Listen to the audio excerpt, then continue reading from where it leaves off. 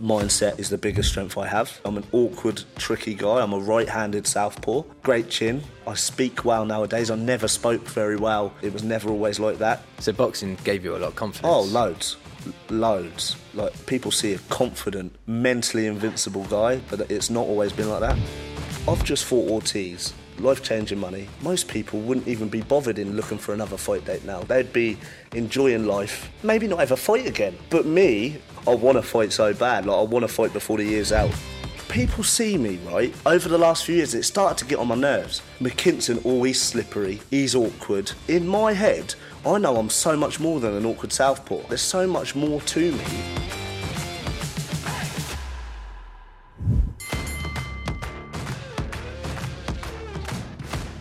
So going into your camp, obviously, we'll talk a bit about Ortiz and everything that's happened, because last time you were on, it was the build-up. Obviously, you had Ortiz fall through when he had... Was it after the Ortiz pulling through? So have I been on since? Yeah, I think so, yeah. So last time we spoke, I think you had got the fight, you had the date. How was the camp? Did you feel strong going into it? You know what? I'm not making excuses, because that was mentally and physically, that was the best Michael Mckinson ever. Going into fight week, it was by far the best version of me that there ever has been, but it needed to be because of the scale of the fight. Now, I got 8 weeks' notice. I would have liked a bit more, you know. Not saying the result would have been different, but at this elite level, you'd like more notice. Why is that? The weight, the preparations, like, more times, but I would love 10, 12 weeks. 8 weeks is a little bit tight. I was a bit heavy. I was heavier 8 weeks out than what I am now. I remember seeing you running 8 weeks out on the seafront. Do you remember running past me? Yeah, yeah, I remember that. So I had a bit of weight to lose, but it wasn't probably not as much as Ortiz, because he's a huge guy, but for me it was. But the camp went well. I was in Italy for a little bit at the start of my camp, took myself out of there. Midway through camp, I was up in Middlesbrough having some real tough, aggressive rounds with Troy Williamson. Oh, nice. How was that? Tell you the story, right? We was due to go back to Italy, right? And I booked the flights and stuff like that, and it was me, one of my teammates, Matt King, and my dad. Went to Gatwick, checked in, was in the terminal. There's a delay on the flight, so I thought, let's get some food, chill out. It's going to be a few hours. Little bit time passed. I had another click on my phone. Flight's been cancelled. There's no alternative flights until Monday. This was on the Friday. No way. I was like, what's going on here? So we had to get escorted out of the terminal, got our bags, and leave the airport. We was like, I've paid so much money. Do you know what? Wizz Air, I still haven't got my money back for that. Wizz Air? That's what that's what you get for booking with a travel company called Wizz Air. No, but that was the only flight that we could get on that date. Yeah. So I was out of pocket nearly $1,000 for that. Because I think how they work with flights is there's external companies that sell it through the airlines, right? And those external third-party companies they have like a middleman rubbish agreement. They make it almost impossible to claim a refund and stuff like that. Like, I was on the phone for over an hour, which the call must have cost about £140. Really? Yeah, because it's like over £1 a minute or whatever it is. Over an hour, and for them to cut me off. So I thought, I'm not calling them back. They can take all my money. Like, do you know what I mean? I tried other ways, but yeah, I'll never fly with them again. And what was the excuse for the flight cancelling anyway? I don't know. I think they had loads of airline issues at that minute, but they kind of made it impossible to claim a refund for me. So it is what it is. But luckily, we left Gatwick Airport, drove straight up to Middlesbrough, and had great weekend sparring Troy Williamson. Met Tyson Fury that weekend as well, so it was good. I probably had better sparring with Troy Williamson for the Ortiz fight. So every cloud, as they say. Yeah, because he can bang too, right, Troy? Yeah, he looks bang. powerful. He can bang. He's big. He's very big, aggressive. Some of the sparring got a bit dirty, which was needed. So it was good rounds, and it was worth the however many hours it it took sitting in the passenger seat listening to my dad waffle on to all the way. He's a very clever man, though. Seeing him even when your brother won the British Yeah. title and coming to film Lucas for a bit. Yeah. Just the things he did in the gym when I was watching him. He's a very smart guy. He's got a lot of knowledge. My dad. He's getting a lot more credit nowadays. You know, that was his when Lucas won the English title the other day. That was his 9th title he's won as a trainer. That's 9 titles. Yeah, so Floyd Moore won 2 Southern areas, and Floyd Moore lost his debut to a journeyman, and then my dad turned him round to win 2 Southern area titles. One of them on a matchroom show actually on TV, both by knockout. At what weight? Lightweight. Then he also had a Southern area champion in Paul Morby and Chris Hobbs. They won area titles. Then obviously I've won 4 belts, and Did he ever do any training with Joel? for a little bit early on in Joel's career, but not for his title fights. And then obviously my brother, but he's a great coach, but he's an even better corner man, my dad. I think he's great in the corner. You know, you see out in Texas with. I remember going on Twitter afterwards, and he was getting a lot of praise on Twitter for how good he is in the corner and stuff like that. So he's getting some credit now as a good coach, which is good.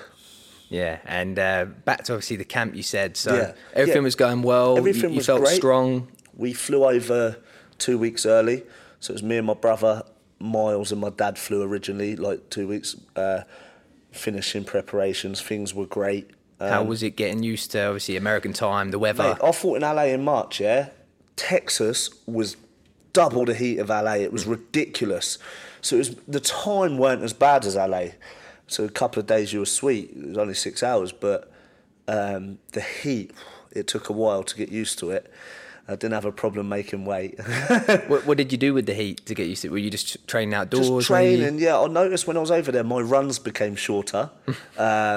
Everything became double hard because of the heat. But, you know, we got it done. We went well in advance to be adjusted. Would you maybe think of having a full camp out there at some point? I've had camps, like 2-week camps, a week camp, like in various countries before. It happens quite a lot. I rarely have my full camp in Portsmouth. I was out in Philadelphia a couple of years ago in New Jersey on my own. That was tough. I travelled quite a bit, but now that I'm at that level, you have to kind of invest into your preparation. So yeah, like wherever my dad says I go. Would you ever go up in the mountains? Of course. Altitude I'd like stuff. Harder the better. Is it Big Bear? Big Bear? Yeah, that's like where Golovkin trains. Yeah, so there's lots of possibilities, and now I'm in the kind of the public eye, and what I've done this year. The world know who Michael Mckinson is now, so lots of opportunities that will come my way. Yeah. So pre-fight, when you was in the dressing room and you knew it was the biggest ask, you're going against a guy that's 100% knockout ratio. Obviously, you're backing yourself still. What was going through your mindset? Was it different to other fights? Was there... Do you know what? Say all fight week, yeah? All of the media, all the boxing people, they were like they noticed how mentally strong I am.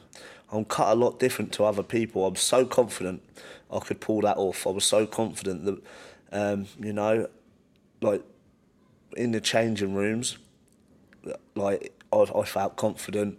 I had everyone there, like my dad, my brother, like Miles, my physio Cam, my nutritionist Greg, another one of my trainers Mark Coombs. So like everyone was there and things had gone great. Mentally I was on top of the world. Like physically I was more prepared than I ever have been, I believe. And you know, like in the change rooms it was just nothing. But I remember, because obviously the matchroom representatives like in the States were over with us, and was listening to music, and then just before the 5-minute knock, you're on in 5 minutes, I said, let's get some Elton John on, right? And I was singing to Elton John, we was all singing, like it was a great atmosphere just before I walked out. We had Crocodile Rock, Rocket Man, we had a couple of Elton John songs, and it was great, and like the matchroom representatives, like how relaxed and happy he is a few minutes before the biggest fight of his life. I'm mentally cut a little bit different, and then the fight came. Like They introduced me to the ring. I didn't hear my music through the booze. So I just had to walk when they said walk. Until I'd got in the ring, then I heard it. And, you know, walking around the ring, very confident. Then he came out and it was like, he's like a hero. Like, it was unbelievable. But, you know, like, that didn't faze me at all. Went out and, like, our plan was get through the first 5 and then, you know, get to, like, round 7, 8, start pushing it. Because he's never been to them later rounds, and finished strong. I had it in the tank. Like, I've done 10 rounds lots of times at good paces. Now, he set an unbelievable pace. I won the first round, so I've managed to look back at the scorecards. I won the first round. One judge gave me round 7, or I think maybe 2 judges gave me round 7, something like that. So I was losing, but I was always in the fight. But we got through the first half of the fight, which was tick, whilst winning a round as well. And then, although he's a big puncher and stuff, and he set a hell of a pace, there was not any times I was in a lot of trouble. He caught you some big shots, but you didn't look like phased at all. No, so I got to show I had a big heart and a good chin. In my head, before round 8, when I got like the injury or whatever, if you was to say you was going to get stopped in a round or two's time, I wouldn't have even believed you, because I was getting through it no problem. Got through the first half of the fight. Then I had a good round 7, so everything's going to plan for me. Although I'm losing, everything's sort of like our plan's going to plan. And then midway through round 8, so it wasn't a body shot that would wind me, go down. He hit me about 30 seconds before I went down, and it was on the hip bone. So it's still a legal shot. It wasn't like low enough to be like low blow, but it was right on the bone. And I remember thinking, wow, something's happened here. And then about 30 seconds later, after a few more times on that spot, he obviously knew he hurt me. I went down, like my whole leg gave in, so I couldn't put no weight on my leg. I couldn't throw my right arm, so it was surviving. Went down, got up, the bow went back to the corner, limped back to the corner, like defenceless at this point, really. And I told my dad, and my dad was prepared to pull me out there and then. I kind of pleaded with my dad a little bit, like, I wasn't in trouble before this, Dad, so let me just survive, let me get through the fight. Things are going to plan. Give me a chance. He was like, yeah, okay. Got up, the bell went, he came towards me, hit me in that same spot, and I've never felt a pain like it. Like, bear in mind, this is the biggest punch in welterweight on record at the moment. Him hitting me in an already injured spot. What a weird spot to aim for. Right on the bone, and then like, so all of my ligaments on my hip bone just went, like shattered. He hit so hard, and I got up, I said to the ref, I'll carry on. I showed a lot of art, really, and then about 20 seconds later is when my dad got up and... it was the right thing to do. Right thing. I was defenceless, and it was only going to go one way, but in that 20 seconds of me saying to the ref, I'm all right to carry on to when it gets stopped, it felt like 20 seconds, it was probably about 5 seconds, but he didn't actually catch me. He was coming to finish off, but he didn't catch me at that point. But it was only a matter of time. It could have been a lot worse. Now, I couldn't even get out of the ring afterwards, because leaning down, it was hard. I had to get assisted out of the ring. But then as I was walking back to the changing rooms, I got like a standing ovation from the crowd, people asking for pictures on my way out. So I got booed coming to the ring, I got cheered coming out through a loss. You know, so I made a lot of people back home proud, and I'm proud of myself. If I was to go there and get stopped in 2 or 3 rounds, which a lot of people thought, then okay, right? But I didn't. I exceeded a lot of people's expectations of me. I showed a lot more to the Michael Mckinson armour than anyone's ever known. And yeah, like, I got a lot of praise and recognition from it. Then I went back to the changing rooms, had a little bit of a cry, like my first loss and all that.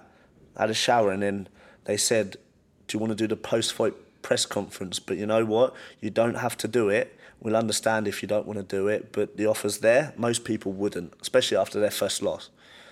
And I said, no, I'll do it. And I think the fact that I said, no, I'll do it, and I went out and I still gave time to all of the media and Golden Boy and things like that, and spoke wow, only benefited me. Everyone, like, I haven't heard one negative comment about the Texas trip. Like, we left with nothing but praise, credit and recognition. So yeah, it was all good. It was like bittersweet. Although I took my first loss, that's the only negative about the whole experience. But even then, you look at your net worth as a professional, and that must have shot right up. Your name that night, obviously taking him the furthest he's ever been. I remember watching it. It was like, 4 a.m. In the UK. I was absolutely shattered. I had it on my phone. I had like one eye open. I was like cheering you on. That I thought your footwork was brilliant. Yeah. I thought that was sharp, nice. But then when he caught you later on, I thought it was just the accumulation of shots he had landed earlier got the better of you, because I couldn't really tell watching. Yeah. But I never noticed it was your hip. Yeah, so a lot of people wouldn't really until I'd like say it afterwards, because it looked like he caught me with a body shot and I went over, which he did, but it wasn't a body shot that would wind me. I took all of his body shots all night, and his jabs his straights to the body were big shots. I took them all night, no problem. His head shots, took them, no problem. Was you rocked at any point? No, I think in one of the early rounds it looks it on the video, but there was never a time I thought, oh, I'm in trouble here. I earned his respect straight away, won the first round and won it on the front foot against Ortiz, really, the majority of the first round. So I was never in trouble until my hip went. What would you do differently if you fought him next time? Camp, the whole preparation, everything, how would you approach it? The whole preparation, I would maybe have a little bit longer to prepare. But there's not a lot I would do different, you know, maybe more heavy sparring partners. I had a couple, Troy Williamson and stuff, but I'd have more. You know, I'm sure there's a lot my dad would probably change. But in terms of me, that was the best Michael Mckinson so far. You know, I stepped up a lot of levels from the likes of Congo and Ronalski or whoever I fought to Ortiz, and I didn't look out of place. Eddie Earn gave me a voice note later that night.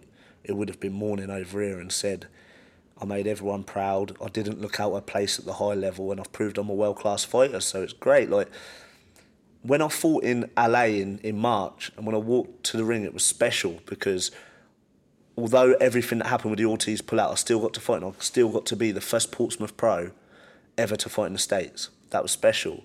But when I walked to the ring in Texas, headlining a Golden Boy show, in my head I was thinking the amount of people back home that have woke up at 4 a.m. to watch me.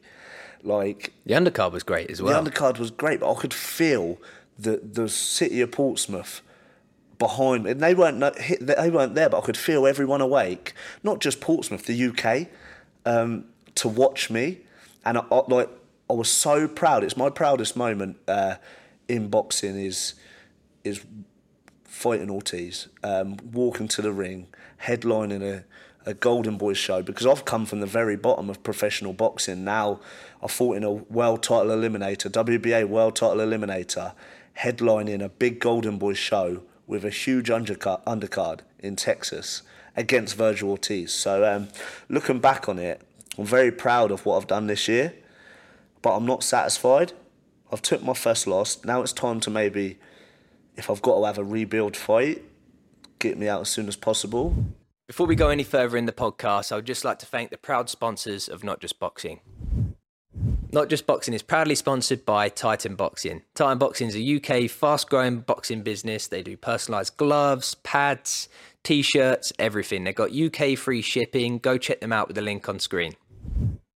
Gymfluencers.com are proud sponsors of Not Just Boxing. They are the premier health and fitness website. There you can find supplement discount codes, freebies, giveaways, a macro calculator. There's all sorts on there. So go check them out at gymfluencers.com or check out their at on Instagram at gymfluencers.official. When do you want to be out? It's time's pushing it now.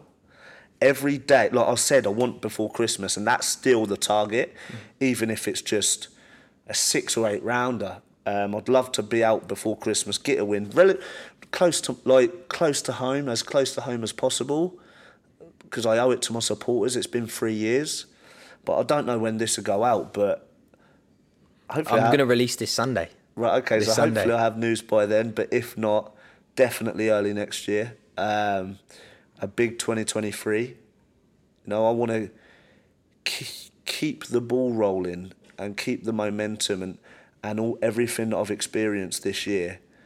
I want to just build on that. I'm in an even better position now than what I was before my loss. Yeah. If that makes sense, because it was, my stocks rose from that so much, and you know, I'm lucky. You know, I'm lucky to have the team around me, the support around me, and I'm in a great position. So the future's still exciting. Yeah, I spoke with a few friends. I said, I've got Mikey on again. You got any questions? And there was a few, but I didn't know how it was going to go. Of course, it was how you're going to take your first loss. Yeah. But how you've had a loss as a pro is completely different to so many others. Like your loss has been your biggest win as a pro. Yeah. And the way you're seeing it is brilliant. So that's sort of out the way. How do you handle going back to normal everyday life after headlining a Golden Boy show? Yeah. Something that obviously as a kid you probably dream of. You've just lived your dreams. Yeah. You know, you come short, but you took Virgil Ortiz the furthest he's ever been. And how do you go from that to then shopping in Tesco's and, you know, taking I saw you went to Disneyland recently. Yeah. But how do you come back? How do you get back grounded so quick? Is it? I think because I came from humble beginnings, and my dad's my trainer and my brother, so we're in a very close-knit, grounded group. That keeps me grounded anyway. You know, I'm still the same person. I still have the same friends. I still do the same things. Like, over the last 18 months, obviously my life has changed, especially this year, but I'm still the same person like I was before all of these big fights. And a lot of people tell me that as well, how grounded I am. Did you not find it hard to adjust in when you come back and it was back to normal? You know, there's no camp. No, not really. I booked a nice holiday. I went to Miami and Vegas, like dream holiday. How was that? Great, it's dream holiday for me. Then me and obviously my brother's just won the English title. So me and him took our daughters and our younger sister to Disneyland last week, like Paris. So I've had a couple of nice holidays. This year I've had some really nice holidays, but it's all earned. But I still do the same things. Like, before all of this, I go to quiz night locally with my friends, couple of nights a week. Where at? To socialise. I'll do a couple, there's loads. I could, like, if I had it my way, I'd go every night of the week because I'm like a bit of a geek. But when was our last one? We was actually at Drift Quiz last night. Is that Palmerston Road? Yeah, yeah. Okay. Did you win? I won on Sunday. I'm really good, but I haven't won for a while. There's a lot of good. So we play individually, so we don't play teams as part of a team. They are teams, but us group that go. There was arguments a few years ago, so we ended up started playing on our own. We go together, sit on the table, because we do the smartphone quizzing, not the pen and paper ones. So it's really good fun. Is there room for cheating on that? No, on the paper ones there probably is, but the smartphone one you can't really cheat, which is better. Yeah. Out of all my friends, I'm statistically by far the best quizzer. Yeah. Yeah. How many of you go?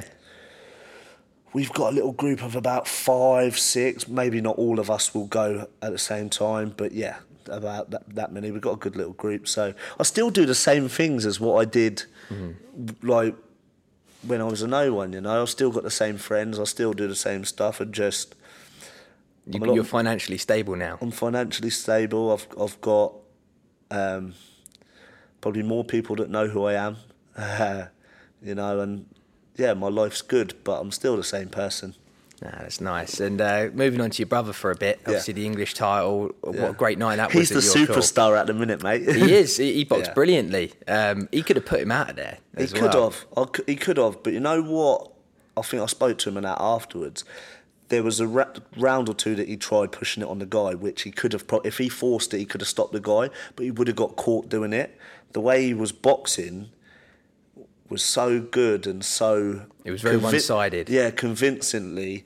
I think that's why he thought he's just going to carry on. It was a very disciplined, which for Lucas, the camp he had was super disciplined not as in disciplined getting up and doing the training, because he works very hard, we both do, but the way he listened to my dad, the sparring he had was very disciplined, like doing specific things in the sparring, in the fight as well, because Lucas is a bit of a fiery character, and the way he spars normally is not the way he fought that fight the other day. A lot of people were surprised, like, he was a better boxer than me.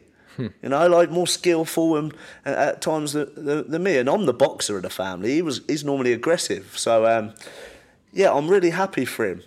We both turned pro, and I've said it loads of times, we both turned pro. I was 2014. He was about 6 months later. I had my debut in the October. He had his debut in the March. So we turned pro more or less the same year. What were your goals as a family back then when you were signing over? So when I was an amateur, me personally, I never won one national title, but I was good, and like, I deserved to win like a few national titles, but I never did. So as a pro, there wasn't a lot of people that thought I would go anywhere and win anything, but I did think I'd win something, whether that be a Southern Area or English or something along them lines.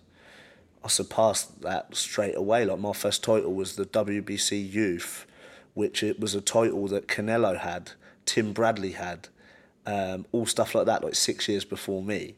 And I won that on the road in Swindon. So I've won good bouts, and I've had, especially since the Congo win. But Lucas, who's just as good as me, got great potential. He's had bad luck, fight pullouts, and he's had to watch me have more success and all stuff like that. But he's just as good as me, you know. So I was so happy that he finally got what he deserved for a long time the other day. Now he's got a little bit of momentum. It was his first fight in a year, and he won it so one-sided. You wouldn't think so. No, and so now he's got something now. It's his first title, I believe, first of many. For him now, I just want him to keep the ball rolling and you know, have a big 2023. How many times do you have to defend it to keep it? Is it twice? No, you have to defend. So he won the English, but the British title, you have to defend 3 times to keep it outright.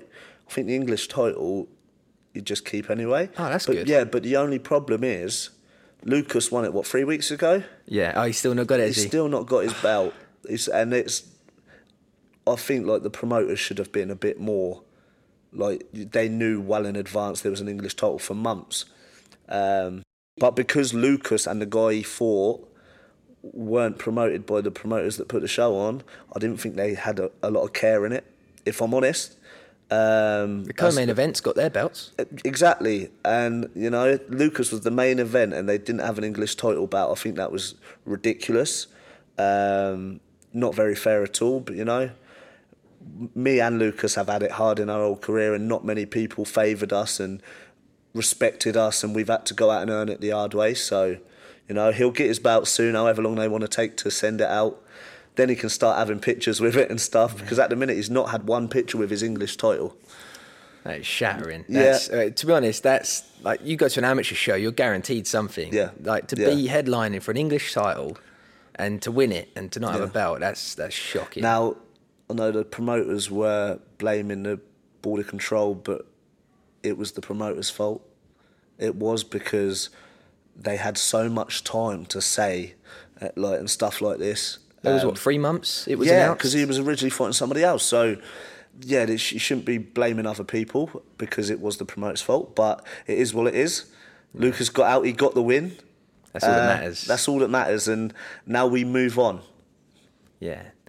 So what's his plan? Is he ticking over now? Does he want to defend it? Maybe. Well, we was loving life in Paris last week, Disneyland. Were there drinks involved? No, not for me, because I'm planning on trying to get something. So not for me. But how are you looking weight wise? Do you know what? I'm a lot lighter than now. Obviously, I'm still a big welterweight, but I'm lighter now than what I was 8 weeks out for Ortiz. I was quite heavy 8 weeks out. I had 2 stone to lose for the Ortiz one. I'm about a stone and a half out from welterweight. But, you know, it depends what weight my next fight's going to be at. If it's not for a title or championship, I may not fight at 147. You know, so that's not an issue. What weight's Troy? He sits a bit heavier than you, didn't he? And he Williamson. Yeah, so he's... Because he's fighting Josh Kelly in December. Yeah, so he's super welter, but he's a very big super welter. He wouldn't be... he wouldn't be walking around near fight weight at all. Yeah, that's because I was wondering, He's like huge. when you look at him, obviously and called the Trojan, you do wonder he's just a how big big guy, he is. big strong guy he is. What do you reckon's going to happen with him and Josh? That's a great fight. I think it will be a fight of two halves, possibly. Josh is I've sparred both of them. Josh is probably one of the most talented fighters that I've sparred, but he hasn't really shown his potential in his fights. You know, like although his one loss was Avanesian, he boxed amazing for 3 or 4 rounds, then fell apart. You know, so I think there was underlying problems before that as well. Obviously, he's not going to have any excuses. But I don't, even his wins, he hasn't looked amazing. Early on when he first turned pro, but he hasn't looked great. I've sparred him; he's a great fighter. He's a very talented fighter. But you know, I think the fight will go. Josh Kelly will definitely get a lead early on. He'll definitely get a lead early on. Now, it's how he finishes the fight, because Troy Williamson will be there, will be aggressive, will be trying the whole way through. So it's down to Josh to not fall apart, because Troy is very big, he's strong. Well, you see him knock out Cheeseman. Mm-hmm. Josh Kelly's a great knock. Yeah, and Cheeseman, he's been in some wars as well. Yeah, but he's known as being hard as nails and fight of the year contenders. Yeah, so I don't know how that fight will go. I've sparred them both. Do you think it would go to a decision? Yeah, I think so. I have sparred them both. I do like Troy. He really did help me out although I sparred him just 3 days in a row. Those great rounds. And I sparred Josh, I think 2 or 3 times in the past. I actually sparred him this year. But yeah, where was that? Was that in at Adam Booth's gym I was actually sparring one of his teammates, Abbas Baru, for the first Ortiz fight that got cancelled. Great rounds with him, great sparring. And at Booth gym as well? Yeah, and then all of a sudden, we didn't go there to spar Josh because he's got a complete opposite style of what I needed. Yeah. And then all of a sudden, I get told to come out of this ring to go in another ring and spar him a few rounds. But I've sparred him a few times in the past. And like I said, he's very talented. What are their strengths? So when you look at both of them in terms of styles, would you say? I think Josh's skill set surpasses most at super welterweight. He's got a great skill set. It's very flashy. I think he admires it a little bit too much, but his skill set is great. Troy is hard as nails. He's big. He's big. He'll make whoever he fights feel every single. I reckon he rehydrates a lot after a fight, and he's strong. He's rough, stuff like that. So how I think the fight will go, I don't know. I know that Josh will probably get a lead early on. Has Josh got the power to keep him at bay? It doesn't seem like it. He's a big guy himself. You see him at welterweight, he's big. I've never seen Josh in person, so... Oh, yeah, I sparred him. When I sparred him this year, he looked massive. But Troy's naturally a big guy. So I don't know. I know that Josh will get a lead early on, I think. But it depends how it happened, the mid-rounds, late rounds, and Troy is definitely capable of making it rough and having his advantages in the fight and doing what he does to get it done. Yeah. So if I had to put my last pound on it, I wouldn't. Yeah, that's fair to us. I hate betting on fights when I want to enjoy it. Yeah. I feel like betting can really take the fun out of something. Next question, obviously, Errol Spence Crawford today. Yeah. It's fallen through. Yeah. Do you know? You probably know more about it than me, maybe. I've only seen it through Instagram. When I was over in Texas, Crawford was there. I actually spoke with Crawford and stuff. How was that? Oh, it's great, but I kind of... Was you sizing him up? Yeah. No, I was kind of in the zone. He actually approached me, asked me how I was feeling for the fight and all stuff like that.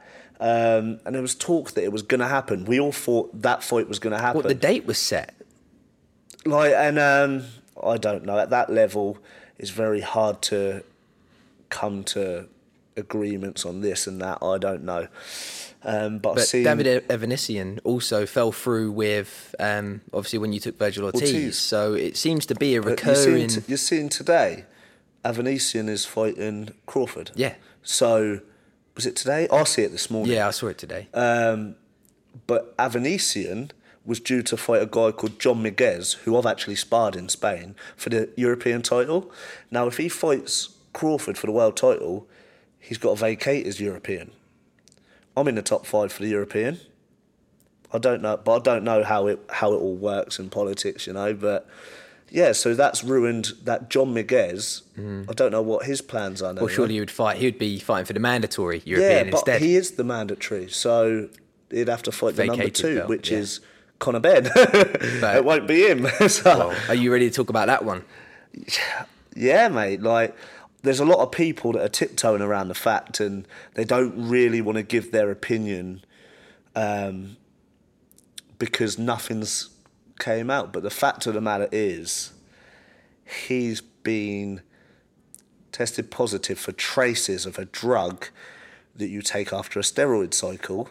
So like, that's no secret. Like, people that know.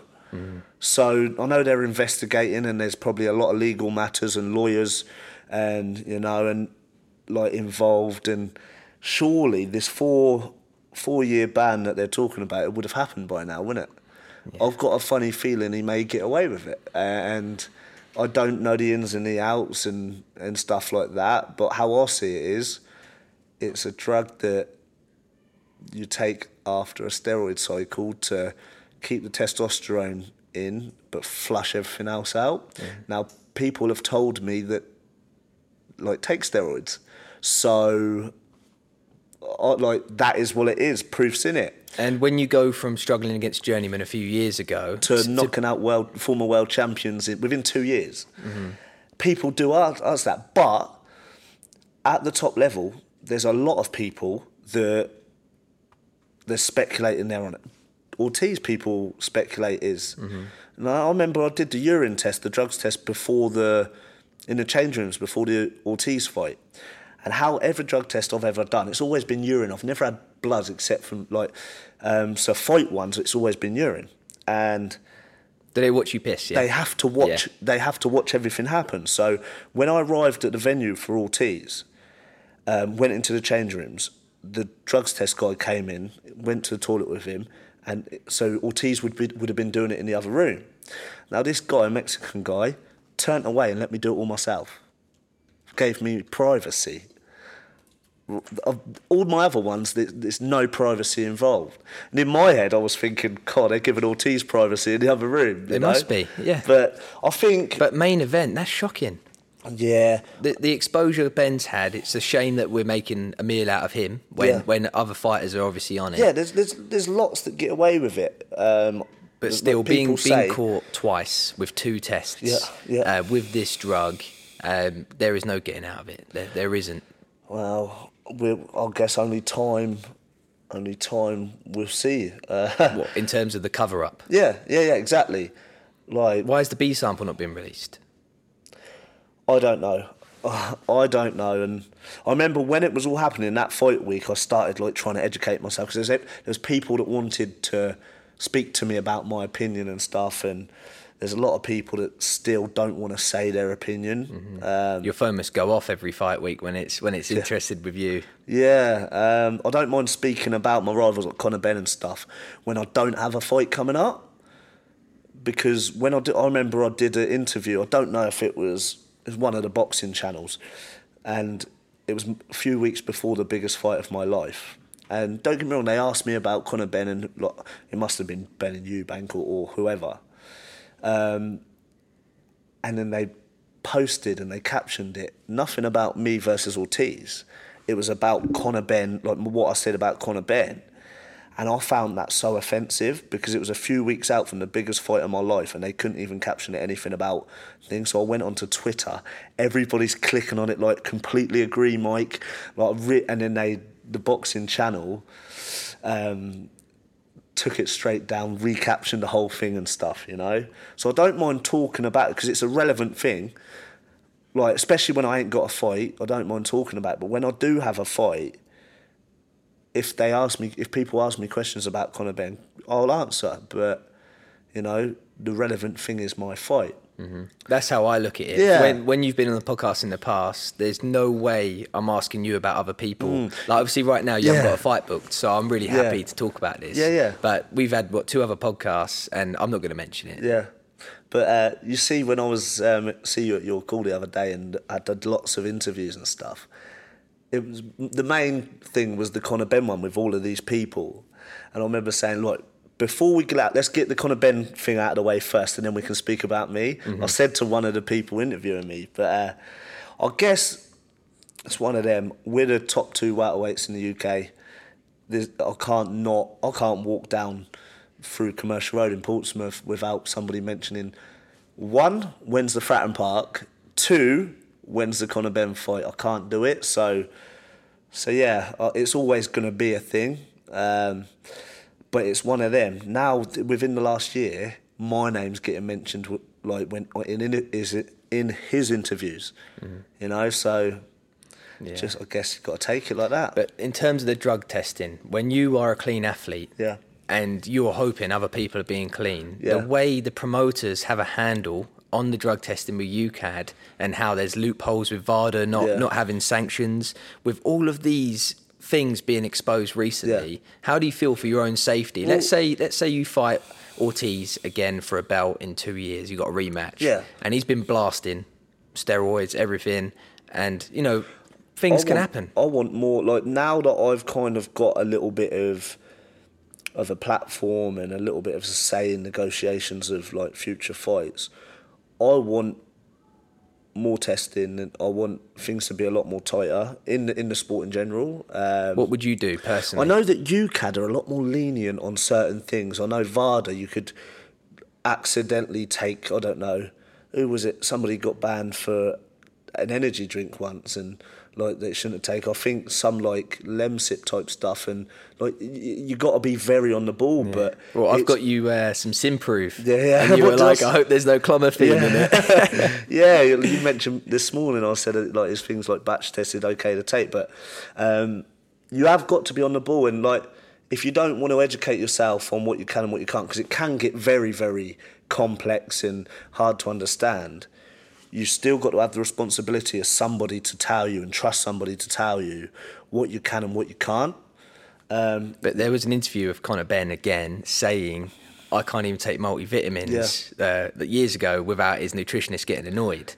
So he's been cautious of it. Yeah. And for him to be blasted with this, it's so obvious. And I believe innocent till proven guilty. Yeah. But he's been proven guilty twice. Yeah. And people are tiptoeing. And it's still. But, you know, like, even if it's a case of, like, most boxers are quite, like, for me, for example, when my nutritionist gives me a diet, I'll just tell him to tell me what to eat, and I'll do it. I don't educate myself. I don't ask questions and stuff like that. So some boxers are like that. So if his doctor has given it to him and he's just none the wiser, then fair play, but it's still his responsibility. He still should get a ban, you know? I think you would know what you're taking with that. Yeah, I'm sure. But what supplements do you take? Oh wow, this is another thing. If Greg was here right now, he'd be able to reel them all off to me. But what do you know off the top of your head? What do I know? Glucosamine sulfate, beta-alanine. I take clear protein. What's that? So I don't say a protein shake, but I get bad belly from some protein shakes. So I just with a clear protein, it's like juice. It's just easier for, like, when I'm in a fight and not, like, for example, if I get a bad belly, like in camp, I don't want that, do I? Yeah. So have you tried vegan protein, like Raw Sport? Because there's not really many chemicals in them. Maybe, but at the moment I've been on clear protein. I'm on quite a few. There's probably more than 10 supplements I take, but as it gets closer. Do you space them throughout the day? So I've got, like a... You're like an old man. Old man with that. But I've got one of them boxes, which makes it a lot easier for me. Vitamin D, is that in there? Vitamin D I take. Especially being a British citizen. Yeah. Oh, yeah. I've been away quite a lot this year, so it's Take that one out. Yeah, but no, there's quite a few that I take, like omega-3s, multivitamins, all stuff like that. But everything I take, I do not take without the opinion of the guy that looks after me. Anything, you know, so that's... Even like, CBD can be dodgy, can't it? Yeah. I've some can, some can't. You just got to be on it like that. Do you know much about your gut health? You know, the thing that I got you, and what it does? Not a lot. That's why I asked questions this morning. So, so long story short, you've got kilograms of bacteria in your gut. Yeah. Kilos of it. And when it's bad and it goes into your intestines and other things, it can really affect your hormones and everything else. It can affect weight loss, your mood. Okay. It's huge. In terms of when you look at health in general, if you've got bad gut health, like you're saying, when you've got a bad stomach after having the processed protein shakes, that's going to do you a world of bad with loads of little knock-on effects. So this thing is take a little shot every morning. I've been doing it for like 6 weeks now. Okay. I'm not saying I feel like a Superman, but... you look great. Yeah, my skin's glowing. Yeah. But yeah, it's just something to add to your arsenal, really. Yeah. And yeah, they seem like a good company, so fingers crossed you'll like it, and they'll probably hook you up anyway, being the best welterweight, clean welterweight in the country. Best natural 147 in the country. You should put that as your bio. No, yeah, I should. Mate, that'll start. That's like a little dig. Yeah. I might actually do that. You know what? I'm going to do it straight after this. That's going in my bio. See, like, I love Eddie Hearn, right? I still believe he's one of the best promoters. But how he handled it, it was so sad to see. Like, just the way he was really holding on to it, and how it was only leaked, obviously, in the press, but the way he handled it when it was exposed and how he was covering himself. What it is, like, Eddie Hearn changed my life. Like, Jabba, he changed my life, so I got nothing but good words for him.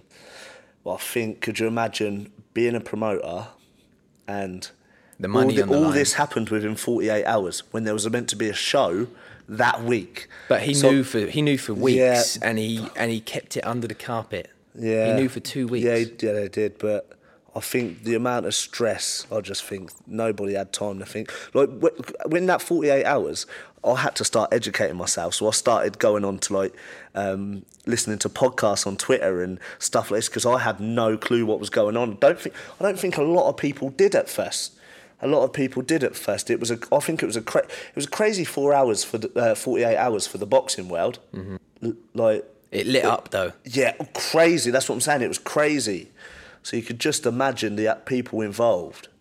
Like, I'm so gutted. I don't think Conor Ben should have came out and, like, made a statement there and then at the public workout at all. Yeah, I'm surprised he turned up. Yeah, there was a lot of shambles that went on that made boxing as a sport look a joke. Yeah. It was an embarrassment for boxing that week. It really was. And when you see how good the UFC's doing, and then the following week you saw the Boxer show, breaking records, all women show, 2 million viewers. That was unbelievable. Shout out, yeah. Unbelievable that was. Ben Shalom is like, he's doing it was a great show. Out of all of the shows this year, that was the one I was looking forward to the most, and it did not disappoint. Like, the main event was great. The Chief Support was a great fight. Like, I think Did you think the decision was wrong?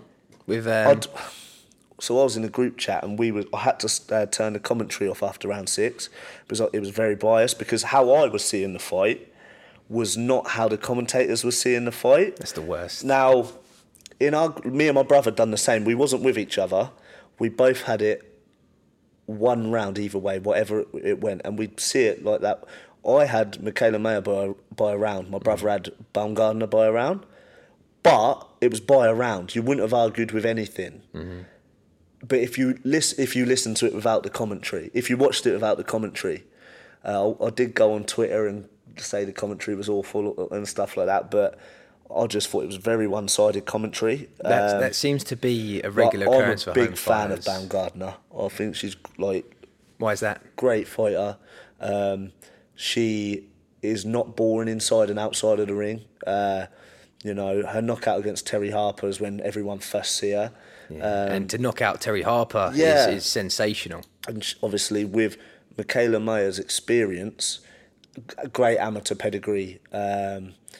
You know, like unbeaten. Well, she was unbeaten and stuff. I always root for the underdog anyway. So do I. Yeah, so I put an actual bet on. I only put a tenner on, but it was on a double. It was on Clarissa Shields and Baumgardner both to win on points. I got 130 back. That's not bad, is it? Yeah.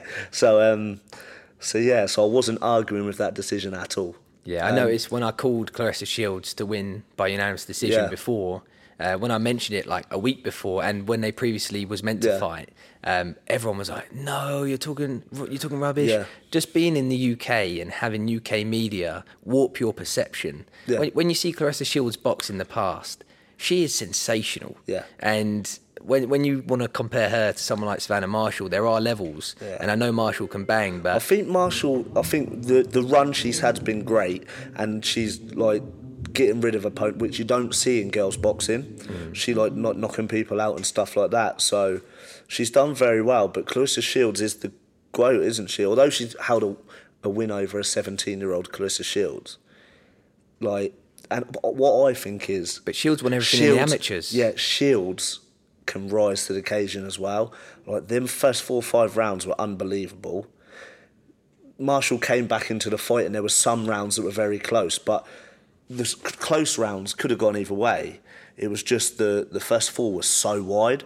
I think it was an unbelievable performance by Shields, and that's the reason they do call her the GOAT. Like, really. I've met her before, actually. How'd that go? She was ringside when I beat the guy from Argentina in York Hall, the unbeaten guy from Argentina. What was she doing in York Hall? She was over here probably doing a bit of media. I don't know. She was over here, but she was actually ringside. And then I don't really get pictures with people like at shows and stuff like that. But I got a picture of her. Like great fighter, best. I know there's the argument, her or Katie Taylor. They're both unbelievable, and what they've done for like female boxing over the last few years has gone from average to amazing. Like, and the female fights are always better to watch than most of the men's fights, I believe. And do you think that's because of the 2-minute rounds as well? Yeah, I'd prefer the 2-minute rounds for them. That's a big debate. Yeah, it's a faster pace, more exciting pace for them, non-stop action. I'd like to see maybe a 12-2s, but I prefer the 2s over 3s. I don't think it'd be the same, personally. But yeah, like, female boxing is on such a high at the minute, and it's Katie Taylor and Shields that have paved the way. I just think it's amazing. And to have that show in the UK, like, the top 2 fights, 3 of them were from America, and they came over to here. Like, unbelievable. Like, what would you say? I know I shouldn't really compare this. Would you say Madison Square Garden, Katie Taylor, Amanda Serrano, or Clarissa Shields, Savannah Marshall in the UK? What would you say was the better show? I would probably say the one last week. What would you say? It's hard to say. I'd probably say I think last week I was more excited for it. Yeah, I was. Yeah, just because it was in England as well. There's something about like you said, you want to fight in England next. There's something about shows in the UK that you feel much more of a buzz. Like, it's good in the US, but when I'm up at 3 a.m, 4 a.m, like, my energy's not there. I'm used to getting up at 5 for a run or whatever anyway. Yeah. So to stay up all night and then you can't, if you want to go back to sleep afterwards, you can't. It ruins That's the you. worst, isn't Yeah. it? When you've stayed up, or even if you wake up to watch a big fight and then you want to get a few hours sleep before you start your day afterwards, you can't. That's the awful bit. But yeah, that was a great show last week. I looked forward to it for a while, I did, and it lived up to its like expectations, I believe. Think, exceeded it. Yeah. And in terms of rematches, I think give them a few more years, let Marshall go back, do her thing. But who could? Do you know? I don't think there's a bigger fight out there for Shields. But that's what I mean. If they had a rematch in a year or two, I think Savannah's still got room for improvement. Yeah. She's been improving on the job anyway. Because obviously Shields won everything as an amateur. She had like however many gold medals in the Olympics, in the US Games and that. But Savannah Marshall didn't, even though she got the win over Clarissa, she didn't really have that the amateur I was presence. listening to a little bit. She didn't believe in herself as much as an amateur. I'm still a massive Savannah Marshall fan, to be honest. I am too. I've got respect for her. I love watching her fight. The way she's just been knocking, you don't see that in girls boxing. So heavy-handed. Yeah, so heavy-handed, but looks effortless. Not against Shields, but against the other opponents, it just looks effortless. So I'm still a big Savannah Marshall fan, but like, what a performance! And there's a reason why they call her the GOAT, isn't there? Like, Yeah.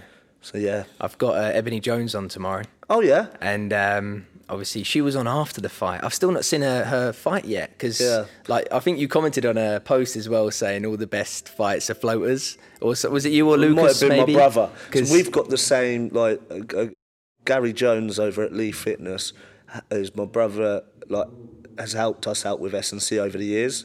Trains Ebony as well. So same sort of S&C coach.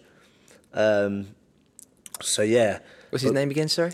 Gary Jones. Gary Jones, doing bits. So yeah, so all like Lucas and like, I've not trained with him since my last fight because I've just been enjoying recovering. Life. Yeah. So, but yeah, so we're all on the same sort of thing.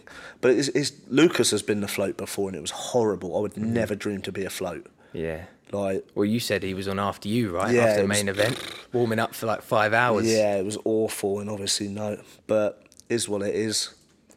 Still early on in her career. She had a great amateur pedigree, didn't she? So hopefully she does really well in the pro game. Yeah. I know she trains very hard. She had a lot of experience in the army as well, right? Yeah. Portsmouth, and then the army for a few years. I boxed for two of the same amateur clubs as her. So I remember her when she was younger. Me, Lucas. What clubs? She started at Stacey. She actually started in kickboxing, but then it's probably why her balance is so good. Stacey Club, and then I think like everyone moved over from Stacey Club to Heart of Portsmouth. So I boxed for all the amateur clubs in Portsmouth. I think most of them. What was your favourite? My favourite is the clubs that went out of the way, not just 3 times a week, like for training, but there were certain coaches that would go out their way and would wake up in the morning and take you for sprints when you're like 15 and stuff, and like little things like that you remember. Like I ended my amateur career with Colin Hooker, so I always say he's my amateur coach. He's like Moneyfield, stuff like that. It was great to end it with him. Lucas was with him a bit longer.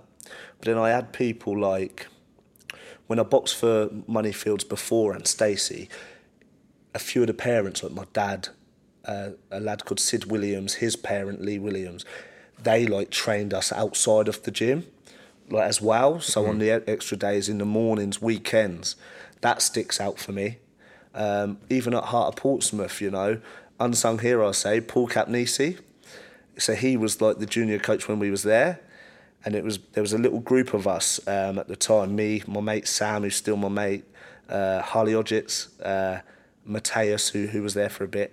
Paul used to wake up, like pick us up before school and college, take us for a run before he went to work. Now, little things like that, and like Lee Williams and stuff like that, goes unnoticed in the amateur game. If you can do them little things, like to this day, I still look back and think, like, you're an amateur coach that does it for nothing, and you're willing to go that one step further, do the extra stuff. Like, nothing but praise and credit to them. That's great. Not all amateurs do that. The amateur coaches do that. You know? Yeah, well, I've never been at a club where they've even offered that. Really. Yeah.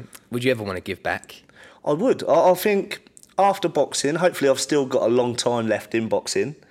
You got a good 5 years. Yeah. These next 5 years are the important ones now. But I'd always stay into boxing somehow, because got to think, I was born into a boxing family, so everything I've ever known is boxing related, like since very young. So has that affected your relationships, where it's been boxing related, everything? It affected my childhood a bit. Obviously, me and Lucas didn't have the average childhood as what most people had, you know, like we would finish school, not go out with our friends, finish school, have dinner and go training. Weekends, hill sprints, like from very young, hill sprints, running like butts of hill when we were like 13 and stuff. That was our childhood. there was times in our childhood that we thought we wanted to be a normal kid, like, and we hated it. But then you look back at it and we're so blessed. Your dad saw the bigger picture. Yeah, we're so blessed to have that structure in our childhood, and look where we are now. It's been all worth it. So it definitely affected us having like a normal social childhood, you know. And obviously boxing's my life, so whatever relationships I've had over the years and now, they know boxing is what earns me money. Like that's my life. Do you know what I mean? So it's never really affected any relationships or stuff like that. That's good. I didn't know if maybe you had any girlfriends that were like, hello, what about me? Whilst you were like training twice a day and asking her to get dinner on. They know what is the priority in life. You know, I've invested a lot of years and it's all been worth it. But also, it's affected like social lives. I ain't got the best social life because most of my life is isolated, being in camp and stuff like that. If you want to be great, you will never have that social life. No, exactly. So there's a lot of sacrifices to be made to be a successful boxer. But if it was easy, everyone would be doing it. You know, everyone would be at the top, everyone would be champion. And you know, I've sacrificed a lot, but from an early age. So every bit of success now that I have is worth it. It's not just what I've knuckled down for the last 8 weeks before a fight. I've been competing 17 years. But like when I was an amateur, although I didn't win national titles, I wasn't like the normal other amateurs, which it's a hobby. You know, we were training most days of the week, me and Lucas. Like, our dad was a boxing trainer, so we've always had it hard from when we were young to now.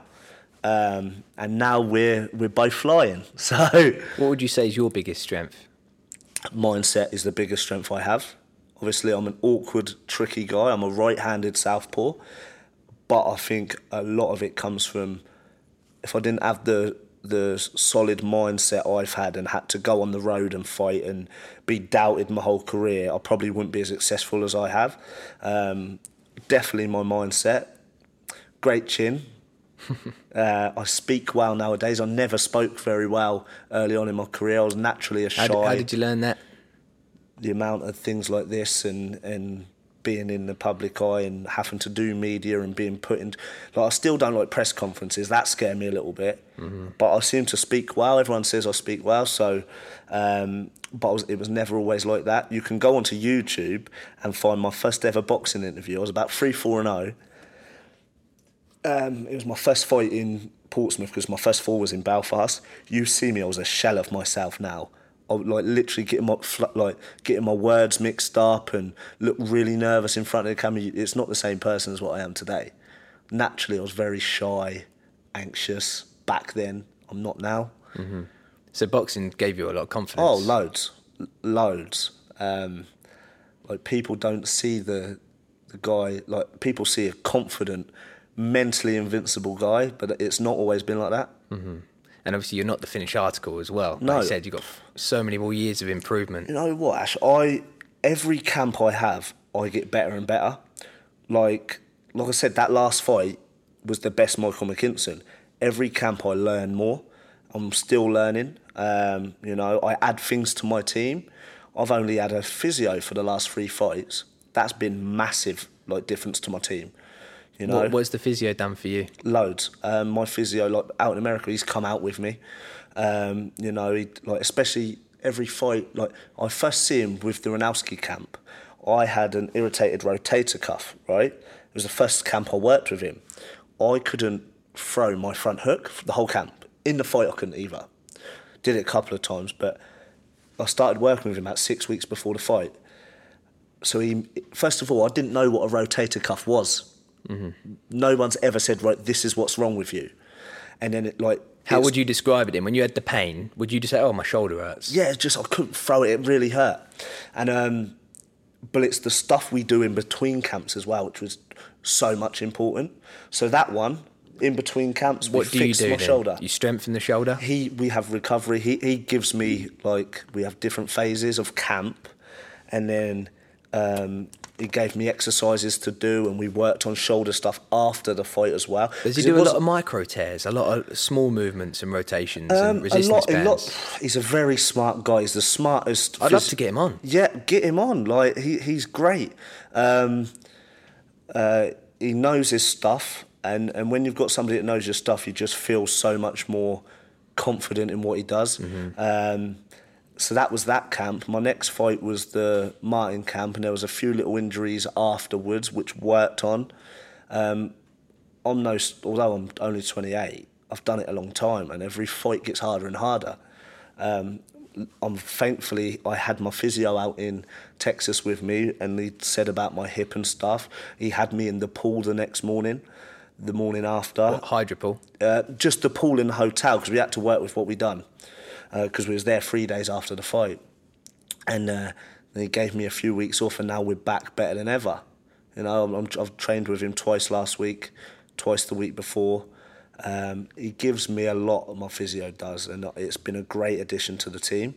Does he help you a lot with recovery in general? Yeah. With knowledge as well? So much. Like I said, I've learnt so much since working with him. What have you done since working with him then? Like more stretching, more? Oh, loads more. Because I've had physios in the past, but they had not been physios which I know it's a structured plan and stuff like that. Not recovery, strength stuff to actually prevent injury and like help my injuries grow and stuff like that. There's so much to it than just a sports massage, which people think, physio is going for a sports massage. It's not. That's just a little bit of it. I've seen some of the Instagram videos, and it looks decent. Get him on. Stuff, Get him on. He's a good character as well. Yeah. He's a good character as well. I'm hoping he can go into full geek detail, and people can really listen to why he does things. I should have told him to come with me today. It would have been quite good. But he's a really knowledgeable guy, and like a big addition to the team. I've got a great team around me. So I'm very lucky. Like it's me putting the work in, but they put a shift in too, every single one of them, and don't really get a lot of acknowledgement. You know, I see it a lot on your socials. I think they do. All of them. I see the hard work they put in, and that's just me watching as a fan. You know. Yeah. It's all good. Like now, it's just about the comeback. Mm-hmm. So let's talk about the comeback. Now we're closing up. You want to box in England. Yeah. You're currently open talks with maybe fighting anywhere. You're not really tied down, right? I'm back being managed by my dad now. A little bit closer to home. I've done, like, people before me have done really well with me and stuff like that. But I feel like I'm at a time in my career where how many years left have I got? And being closer to home, being managed, I'll know a little bit more about what's happening and stuff like that. So, and obviously my dad's always going to have my best interests at heart. So it's about what we get offered. Now, I want to fight closer to home. Like I said earlier, even if it's just a comeback fight, even if I'm not getting paid, like, you know what I mean? I've earned well this year. I owe it to my supporters to give them a fight, to let them come see me. It's been November 2019, over 3 years now. Well, just coming up 3 years since I've fought in front of my supporters. So that'd be good. Mm-hmm. But I know there's a lot of big fights out there for me. But for me now, I think I have to have a win to get a big fight. So just get a win before the year's out, or at least early next. That's the plan. Like I've said to my dad, try and get something sorted. Brilliant. A few people advising me as well, which is good. So all I can do now is leave everybody down to their jobs.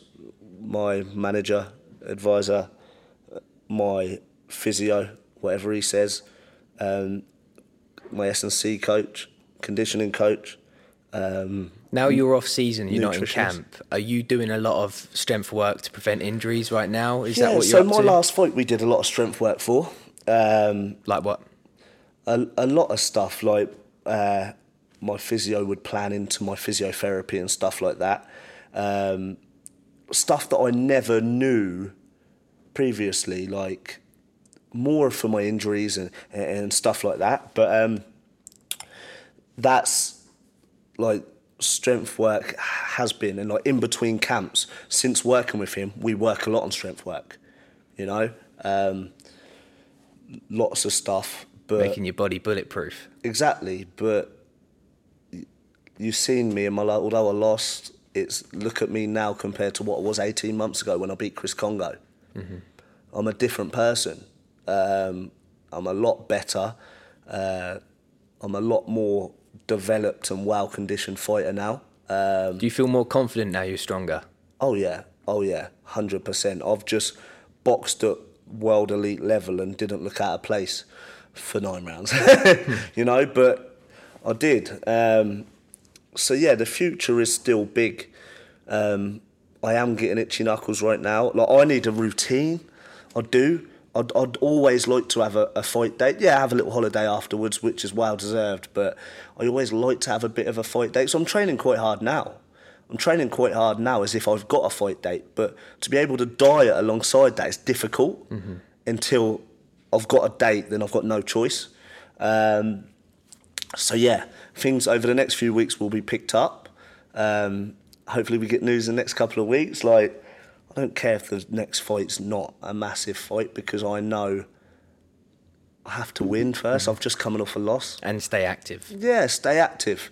Or anyone, I could easily... Anyone that wants it can get it. Yeah, exactly. That's always been the motto, and I've proven that as well. But I've just fought Ortiz, life-changing money. The 2 fights this year, life-changing money. Most people wouldn't even be bothered in looking for another fight date now. Just had a loss. They'd be enjoying life, spending some money, maybe not ever fight again, you know? But me, I want to fight so bad. Like, I want to fight before the year's out. Do you feel like you have something to prove as well? Yeah, I wouldn't like to end the year on a loss. Mm-hmm. Although it was a win, like we was talking about earlier, in many areas, on paper it's still a loss. My first loss as well. So I wouldn't like to end the year with that. Would you ever fight Conor Benn, even knowing that he has taken PEDs? It's never been a secret. I've chased it for a long time. I believe I beat him quite well. But even knowing that he's got one up on you with whatever... No, there'd have to be a lot of testing, on the ball testing. Would you demand that then if you were to fight him? Yeah, of course. I still beat him. I'm all wrong for a lot of people. A lot of people. I've proven. People see me, right? Over the last few years, it started to get on my nerves. Mckinson, he's slippery. He's awkward. He'll give you an awkward night. He's tricky. And that was all I was ever labelled, an awkward southpaw. I am an awkward southpaw, but it started to get on my nerves because in my head, I know I'm so much more than an awkward southpaw. Mm-hmm. I know I'm stronger than people give me credit for, and my record says. I've got a very good boxing IQ. I've got a great chin, just because no one's seen me get on the chin in 22 fights before Ortiz. Great chin. I've got a big art. There's so much more to me. And footwork as well. And great footwork. But before this year, I was just labelled as an awkward southpaw. Now, I am getting the credit I deserve. I'm guilty of saying you're an awkward southpaw. Yeah, because I am an awkward southpaw. But there's way more to the... Yeah, there's way more to it. I am an awkward southpaw, but that was always my title. He's an awkward southpaw. Mm-hmm.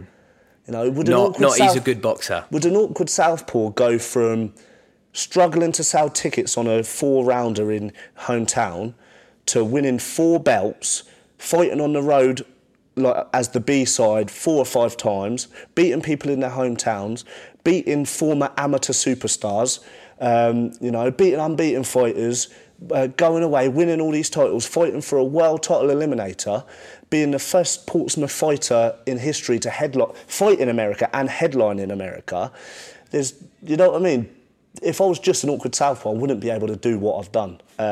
So there's a lot more to my game. I'm a great fighter. I'm a world-class fighter. And, you know, people are starting to believe that now with what I've done this year. And what I do next year is going to be even better. Like, I really do believe that.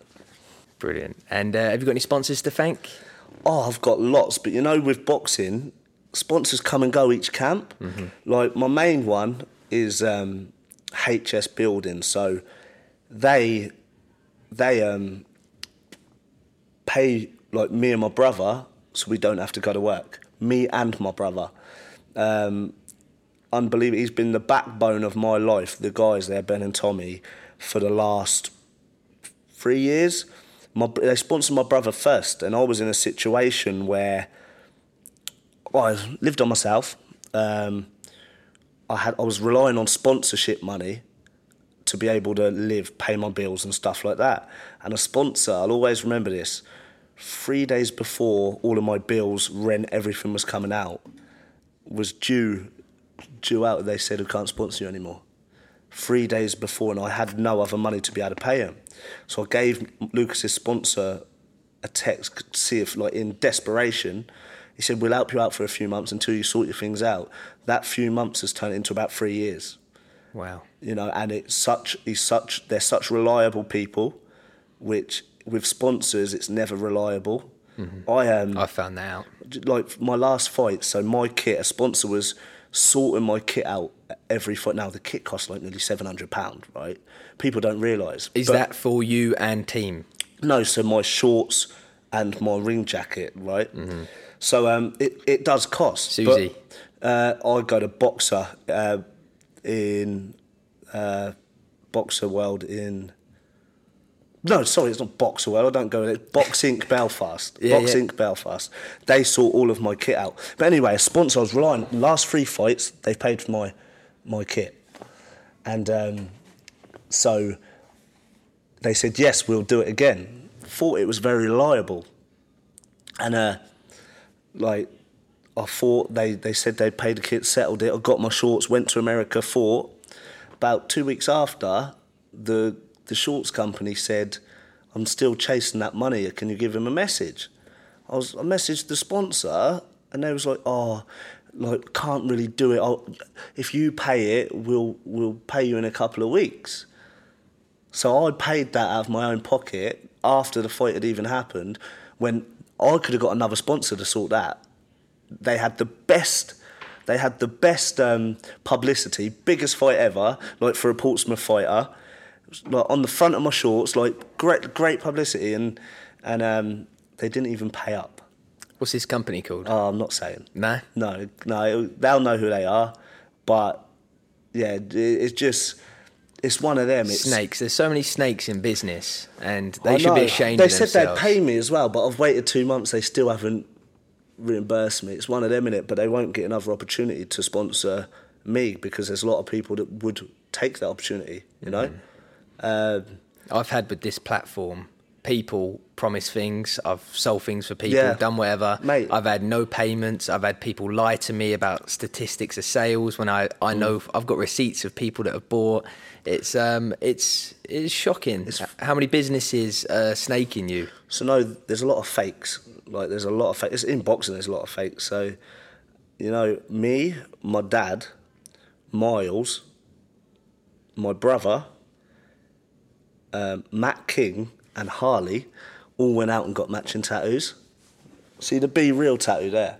We've all got that tattoo because that's our motto. We like to stay as real as possible. Our team's super tight and it's our motto, stay real. There's lots of fakes in the game, so we've all got matching tattoos. Is that something you didn't know? I didn't, no. We got nice them to about hear. 18 months ago. Wow. Yeah, because it is shocking that the corruption, the politics, even the lower levels, like not payments for fighters on the night. So I'm hoping this platform, when I've got fighters on, even to expose these people, because the culprits probably are doing it to a lot of people, and they get away with it because of people don't speak up. Sure. So obviously I know you're not going to, but it is a big part where it should be a crime, really. You can't promise and sign something to someone. I've had people sign a contract with me and then not pay the remainder of whatever they were meant to do for whatever reason. It's like, it is hard, and especially when you're paying your bills and you're doing them a favour and they're on the front of thousands of views. And like, what bugged me with that situation is, if they was just honest a few weeks before, there would be a company out there that would jump at the chance What And fight was this? This was the Ortiz fight the other day. Oh no, okay. I didn't know it was that recent. Yeah, so I just, in the end, I thought, right, I'll pay you, because it's very unprofessional my end that the people... If you don't pay him, I will expose you after this podcast. Yeah. I mean that. Yeah, but it's just one of them, innit? Like, Actually, sponsors you know come what? and go. Sponsors come and go. I can just look back at your fight highlights and I can see exactly who it is. Yeah. So, yeah. Sorry. Yeah, but it is one of them. Like, sponsors come and go. So, like, I'll know my line of sponsors when I have a fight. Like, HS Building's always there. They're the backbone to my life. My team's always there. But sponsors, it's when I have a fight and they want to stay on board and they don't. That's why I have different kit every time, different T-shirts every time, you know?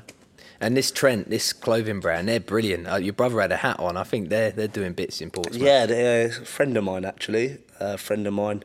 Obviously, I'm always wearing Trent and I always represent. And when like before this, in my ring walk, I used to always have a headband. Mm-hmm. I said, you know what I'm going to do? I'm going to wear a Trent hat to the ring against Ortiz. And, like, he was made up for it. Like, so I wore a hat to the ring live on TV. And he was made up from it, you know, just me helping a friend out.